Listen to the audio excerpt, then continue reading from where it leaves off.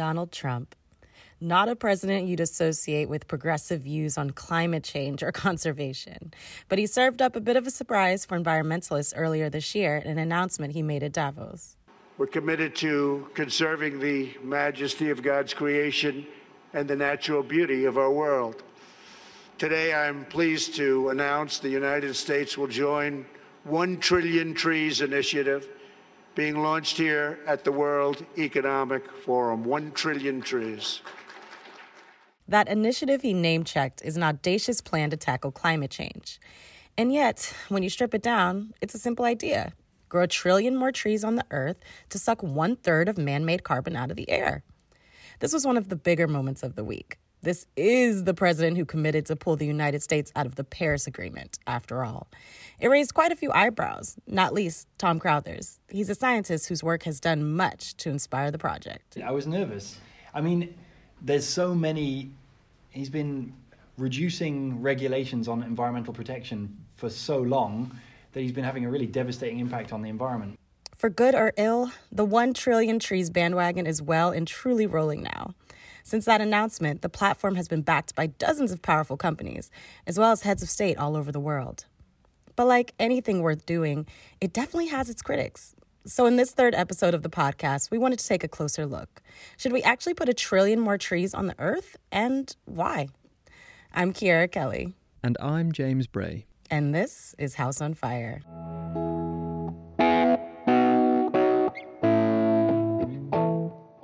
Our house is still on fire. This is Thermopylae. This is Agincourt. We have to rise to this occasion.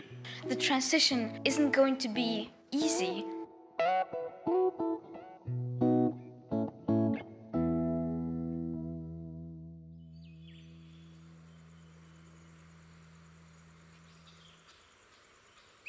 So I'm going to go right back to the beginning for people who are new to the trillion trees idea.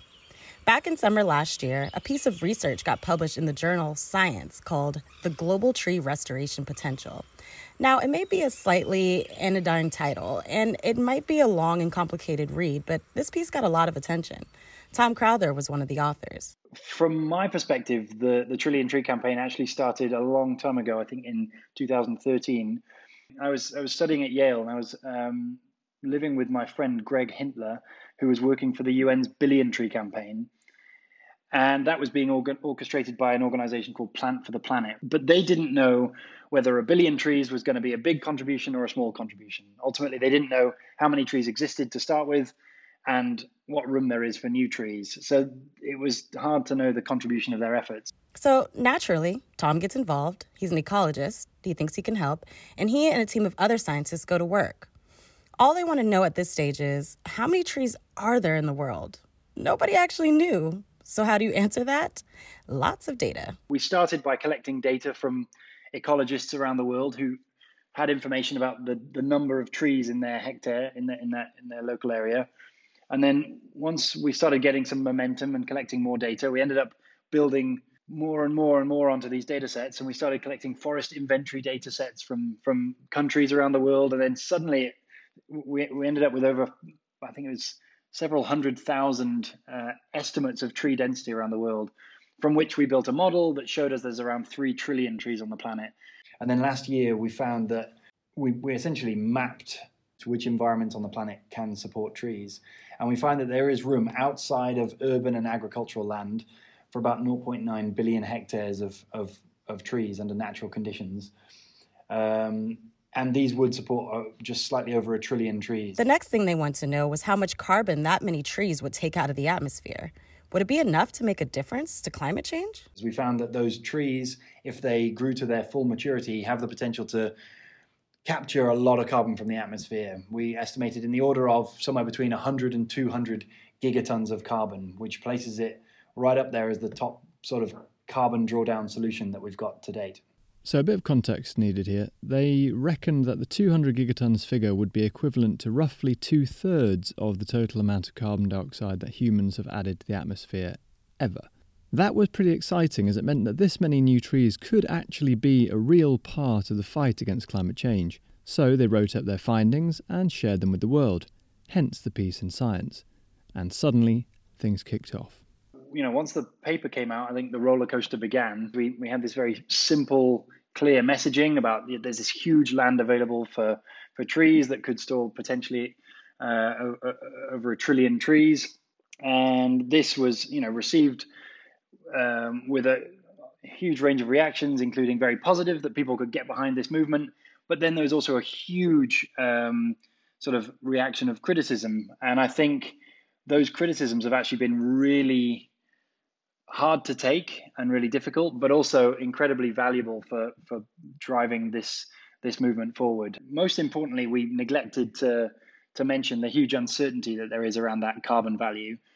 But even if it was the absolute maximum, that 200 gigatons value is the maximum that those trees could potentially capture, that we'd calculated, once they'd reached full maturity. So that's well after 100 years from now, even if we planted them all immediately. It's totally the upper limit of what's possible. Tom mentioned criticism. It's definitely fair to say that not everyone in the scientific community completely agreed with the paper's exact findings. There were plenty of quibbles about the methodology. But in all my conversations for this podcast, I didn't talk to anyone who disagrees with the core idea that there is space for millions more trees on the Earth and that they can store meaningful amounts of carbon, as in enough to make a difference to climate change. And a lot of people seem to find the idea inspiring. So at this point in the story, you get one of those coin flip moments in life. Somewhere around this time, the science paper got into the hands of some pretty influential people. I want to just start by telling you a story, which is... This is Mark Benioff, billionaire founder of Salesforce, talking at Davos earlier this year. We were in the San Francisco Climate Conference, and Jane Goodall was there, and we were telling her all the good work that the World Economic Forum and Dominic and Doug McCauley's here with the University of California, Santa Barbara are doing with the oceans. And she said, well, it's very nice what you're doing for the oceans, but what are you doing for the forests? And I didn't have an answer. At our World Economic Forum trustee meeting in August in Geneva, Al Gore said, have you seen this research from Tom Crowther? And I was like, no, I haven't. He's like, about the forests. And I said, well, I'm actually thinking about the forest because I was just with Jane. And then basically that same day, Doug McCauley emailed me and said, well, have you seen Tom Crowther's research? And I said, no, I haven't, but Al Gore just mentioned it. And when I said it, I said, what? 1 trillion trees will sequester more than 200 gigatons of carbon? We have to get on this right now. Who's working on this? The answer, of course, was the Forum. Here's Justin Adams, Executive Director of its Tropical Forest Alliance. We chose to launch 1T.org as a platform to mobilize the extraordinary interest that's there from the business community, from individuals, from governments around the world, around restoration and around trees. And it's one of the real areas where I think there's hope in a year and where there's so little hope, where people can see their individual action can actually make a difference, whether it's for the climate challenge, whether it's for biodiversity, whether it's for restoring watercourses. That this action of planting a tree is something that actually inspires so many people. Planting trees is something that relates to, that every individual can relate to, whether you're a school kid or you're a president. And so it's got that incredible power and magnetism. Trees have also got this extraordinary thing. It's not like tech fixes to the climate. It's actually about reconnecting us to nature and the recognition that we are all part of one planet, one Earth. And so trees are this incredible conduit for how we can make that connection, again, for businesses, for individuals, for governments. And so that really was what the 1T.org initiative was about. As you can imagine, things snowballed pretty fast after that. Fast forward just a few months and you've got the President of the United States committing to the initiative. And what was just a paper in a journal a few months back is all of a sudden very much a real-world thing. Suddenly, the internet was splashed with headlines like Davos elite wants to plant 1 trillion trees and Trump pledges to help plant 1 trillion trees, which sounds great, doesn't it? Who could possibly have a problem with that? It sounds like a big waste of money. This isn't a silver bullet solution. Yeah, I would say that would be a very expensive approach. Planting trees is the wrong way to be thinking about it. It turns out a lot of people, and we'll come back to all those in due course. Headlines about planting trees generated a fair bit of pushback for a few reasons. Greenwashing, for instance. Nobody wants to see polluters use tree planting as a get-out-of-jail-free card to carry on business as usual. As an example, the Trump administration is proposing to log the Tongass forest in Alaska, which is temperate rainforest, which stores a huge amount of carbon. At the same time, they're saying, oh, yes, we support tree planting campaigns. And a much, much more effective way to minimize carbon emissions would be to keep the existing forests standing.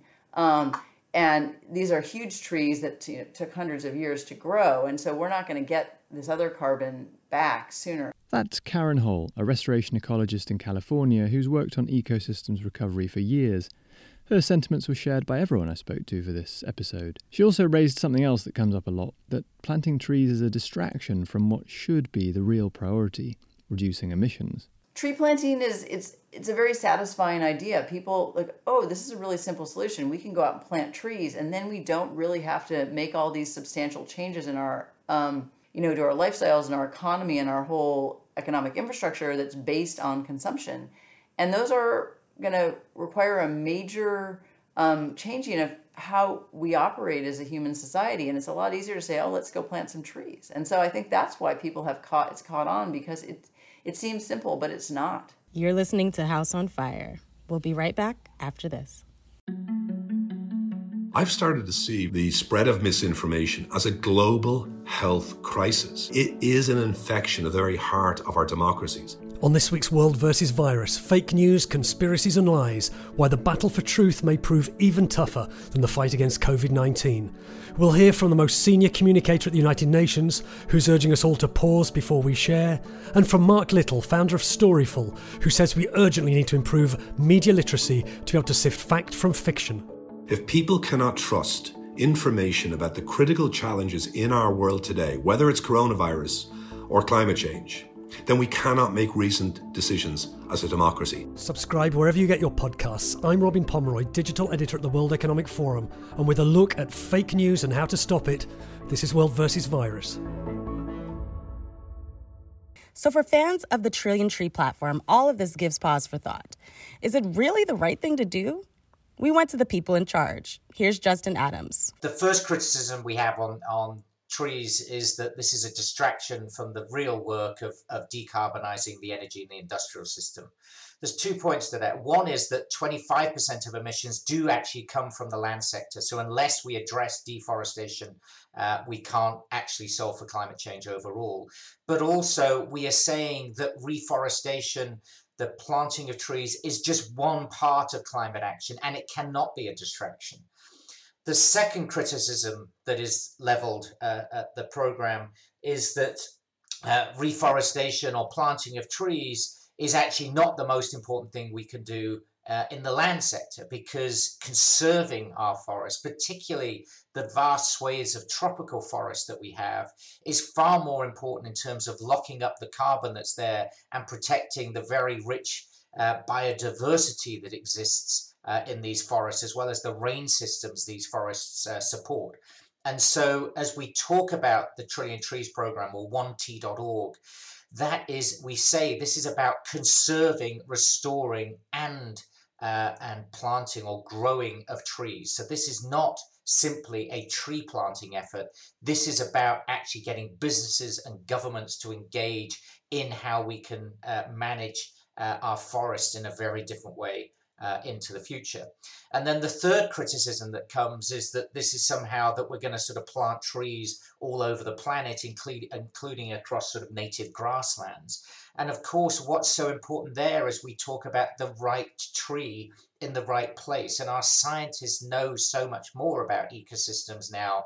They know what's right to reforest and restore in the scar burns of the Western US, or indeed to how the forests in the Amazon, if we can actually just take the pressure off tropical forests, the forests themselves will bounce back. So the 1t.org platform is not here dictating kind of how the restoration should be done. What's important to be stressing for us is that this is about working with the communities in the places, working with the local scientists who understand the local geography, the terrain, the topography, the climate, and often indigenous peoples who've known for centuries, for millennia, how to live in more balance with nature. And the platform that we announced in Davos was about enabling all of that, not an excuse for inaction, but really a doorway for how governments, for how businesses, and how individuals could engage much more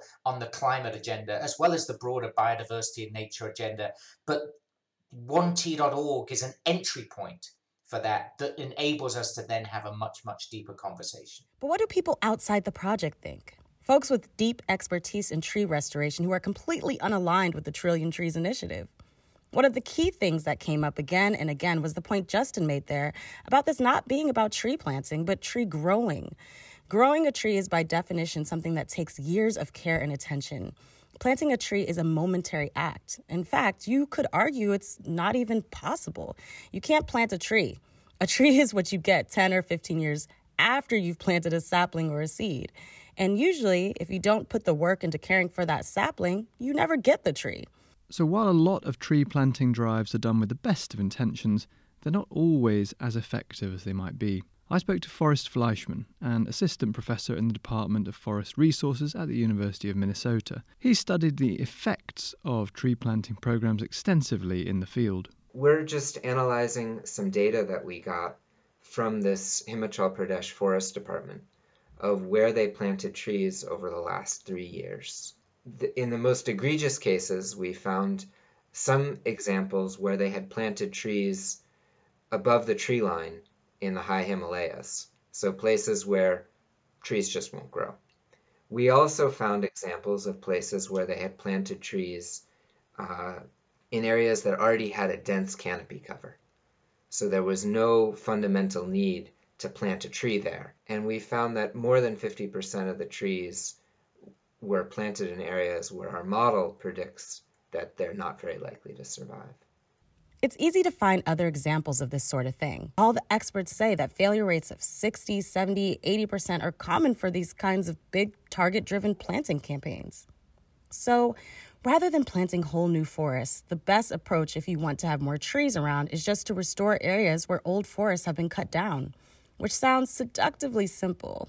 But guess what? I'm a restoration ecologist. I've spent my entire life, I've worked for 25 years on tropical forest restoration. And the whole goal of my work is to try to improve how we restore tropical forests. And I can tell you, it's not easy. Ecosystems are really complex and they're hard to put back together again. Even when we do a really good job of it, we often fall far short of what was there before. You plant a certain number of trees, but you can't you're not going to reintroduce every single species back. The local condition of the site is usually changed. If you've cleared it and it's been used for pasture, there's all sorts of changes. Often the soil nutrients have been depleted.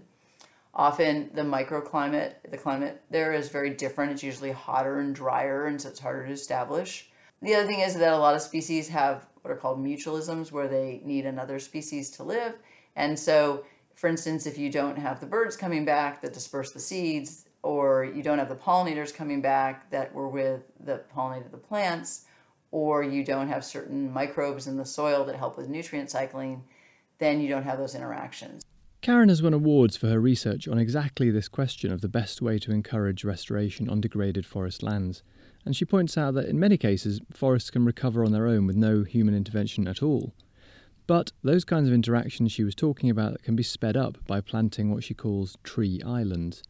It works like this, and needless to say, this is my gross oversimplification. Instead of planting rows of trees throughout an area to make a forest, you just plant small clusters of trees. Those are your islands. They attract birds and bats, which disperse other seeds naturally. The tree islands also provide good habitat for those seeds to grow into other trees and give you a more natural and diverse forest. It's a much cheaper and easier way to restore forests than large-scale replanting, since nature does most of the work for you. This is a variant of what people in the restoration business call assisted natural regeneration, which is the formal term for a range of activities that all aim to restore trees in suitable areas by giving nature a helping hand, rather than by doing all the work ourselves with mass planting. So we're talking about things like fencing areas off to protect them or removing pest species, but not planting thousands of seedlings. I also spoke to Nicola Alexandre, a restoration fellow at Conservation International. His whole job is to find the best ways to scale up the world's efforts at restoring degraded landscapes, and he was pretty clear that this is the way to go. Given the tight timelines that we're working on, from our perspective, understanding where natural regeneration could happen and working with governments and local communities to ensure that people that are on those areas benefit from letting those areas come back is our best shot at getting to scale quickly. And the ecology of those systems ends up being more resilient and more robust than if you're introducing a lower number of, or a lower diversity of saplings, the way that it's traditionally done in tree planting programs. This point about local communities came up again and again. Everyone we talked to for this podcast was emphatic. Whatever you plant, however you go about it, if the people who live in the area don't want the trees to be there, they won't last. Here's Forrest again. And typically in India, they build some kind of fence around those trees. But at night in the dry season, there's simply no way to make sure that no one drops a cigarette in that dry grass near those saplings and causes the whole thing to burn down. Or, in the early morning, someone comes out there and cuts that fencing and lets their goats in there to let their goats graze on the grass and the trees. The social science is, it's not about planting trees at all.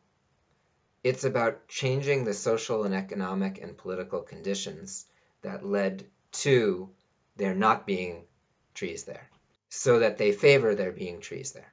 And we actually know a lot about what those conditions are because many parts of the world over the last 150 years have experienced large-scale forest regeneration. The northeastern US and Europe experienced it more than 100 years ago. Places like Vietnam, parts of China, Nepal have experienced it in recent years. Parts of East Africa. And in each place there's been a different shift, but I would say the commonalities that we see in all of these places are people have secure rights to their land. They have the ability to make long-term investments, and they see a long-term benefit from having trees on that land versus having whatever else they had on that land before there were trees there. This really is a local process, so it looks different everywhere you go. But I wanted a few concrete examples, so I spoke to Pedro Brancalian in Brazil. Pedro is a professor at the University of Sao Paulo's Department of Forest Science, and he loves forests. Even more significant from the point of view of this podcast, he is the vice coordinator of something called the Atlantic Forest Pact, one of the world's most significant restoration initiatives. The pact was set up in 2009 to restore Brazil's Atlantic forest. That's kind of Brazil's less famous cousin of the Amazon, a huge area of forest that runs along the coast and folds in Rio de Janeiro and Sao Paulo. The Atlantic forest has suffered massive deforestation ever since Europeans first showed up. The silver lining is that as a result, it has the potential for millions of hectares of restoration. The pact coordinates all the different groups in the region that were working towards the goal.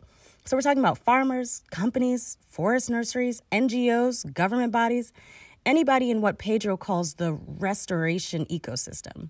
Across the millions of hectares he works to restore, Pedro has learned a lot about how to give local people reasons to love their trees. There are all sorts. This is just one example. One of the critical needs of restoration is to offset as soon as possible your implementation costs. But it's challenging because even if we plant the native trees for making a good money on high valuable timber, they may take 20 years at least before we are able to harvest these high valuable native timber species.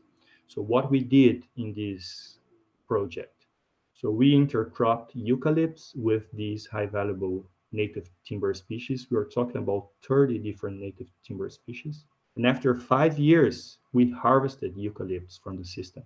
And with the money we got from the eucalypts, we were able to offset from 50 to 80% of all implementation and maintenance costs of restoration. And now we have a much better economic condition for making money on these native timber species in the future. It was riveting to talk to Pedro, and he had dozens of different stories like this. His key message, and I know I run the risk of sounding like a broken record here, his key message was really that restoring trees is never going to be about one solution. It's about hundreds of different solutions. It all depends on who's on the land, who wants the trees, what grows well in that place. The more successfully you find the right solution for a particular place, the better you do at restoration. And again, this keeps coming up. It's not easy work. Pedro often finds himself sitting in the middle of folks who want very different things. Who benefits and what kind of benefits do we want? So, for instance, Benioff and many investors in tree planting, they want carbon sequestration. That's what they want, and this is the main benefit. The people who is financing restoration, they are bringing money to mitigate climate change. But if you ask to local farmers in Brazil if they are interested in planting, in like substituting pastures for trees to mitigate climate change, they will not agree with you. They have many more immediate needs than climate change mitigation. So Pedro's goal is to restore forests, but his job often turns out to be finding creative ways to align these different interests. And he's clearly good at it. Here's another great example for all the acai smoothie fans. So acai is exploited from native Euterpe, the genus Euterpe species from the Amazon basin. But we have a Euterpe species of palm in the Atlantic forest, Euterpe edulis, which is an endemic species. And it's threatened because people have exploited it for palm heart. And now we developed a project to promote the use of the fruit pulp of this species, which is quite similar to acai. For me, the flavor of the pulp of the Atlantic forest Euterpe is much better than the one in the Amazon. And nobody knows this. Nobody have access to this excellent product. So we promoted the cultivation of these species in agroforests and naturally regenerating forests. And we got funding with other NGOs to create a processing unit. So local farmers and Quilombola communities. Quilombola, they are communities of escaped slaves in the time of slavery. So escaped slaves, they created communities in the forests. And we have descendants of these escaped slaves today. So we have trained them to produce the pulp of these endemic species in agroforests and second growth forests. And they have a processing unit. And today they are selling all of the pulp they produce. The municipalities of 2 neighboring cities buy this pulp to feed to kids in school because, just like the acai that the world has come to know and love, it's super nutritious. At the same time, this gives landowners a great reason to love their trees. Before they could sell the pulp, they relied on grazing cattle. Now, I wouldn't say they make a good money, but they are making more money than they were making in the past. This is enough because people is not making a good money on cattle ranching in Brazil, but we still have 211 million hectares of it. Sometimes you don't have to make a good money. You just have to make a bit more of money. Okay. We're pretty close to the end for this week. Let's go back to our original question. What are we saying here? People should plant trees or not? Does the world need another 1 trillion of them? What do people need to know? Well, let's be super clear. Nobody is saying people shouldn't plant trees. By all means plant trees, but if you're going to do that, take the trouble to know that you're planting the right kind of tree in the right kind of place, and make sure you can look after it for a few years, or at least be pretty confident that nothing is going to come along and eat it. If you don't know what species to plant, you can consult your local forester or forestry guide. There are thousands of people all over the world who've dedicated their lives to forest conservation and restoration, so it shouldn't be too hard to find one. There's more information about them and about the Trillion Tree Initiative at the 1 Trillion Trees website, 1t.org. They're also planning an interactive map on the Crowther Lab website, that's crowtherlab.com, which I'm told will eventually tell you exactly what species will suit your area. Thanks, James. You're listening to House on Fire. We'll be right back after this. We have a period of massive transformation upon us, and you don't get these that often. Welcome to The Great Reset, a podcast from the World Economic Forum that looks at how we can build a cleaner, fairer, smarter world after COVID-19. This week, a special episode from the Forum's Pioneers of Change Summit, where 2,000 leaders from government, business and civil society are discussing where humanity can and must make progress. We're kind of the Victorians of the 21st century, building out all this infrastructure that enables us to be prosperous, sustainable and clean. Environmental environmental economist Professor Cameron Hepburn of Oxford University tells us what he sees as the most important technological innovations, and European Central Bank Governor Christine Lagarde strikes a note of cautious optimism about the pandemic. We are seeing the other side of the river, but there is a lot of work that still needs to be done. It's still going to be a difficult journey, but one of which we see the destination now. Subscribe to The Great Reset wherever you get your podcasts. I'm Robin Pomeroy, digital editor at the World Economic Forum, and with a taste of the forum's Pioneers of Change Summit, this is The Great Reset. Well, as always, on this podcast, we want to make sure you feel you know how you personally can help.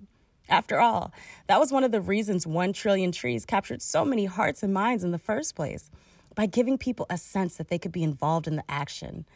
So what else can you do to get involved? Of course, you can donate money to tree restoration or conservation. There are thousands of groups all over the world doing this work.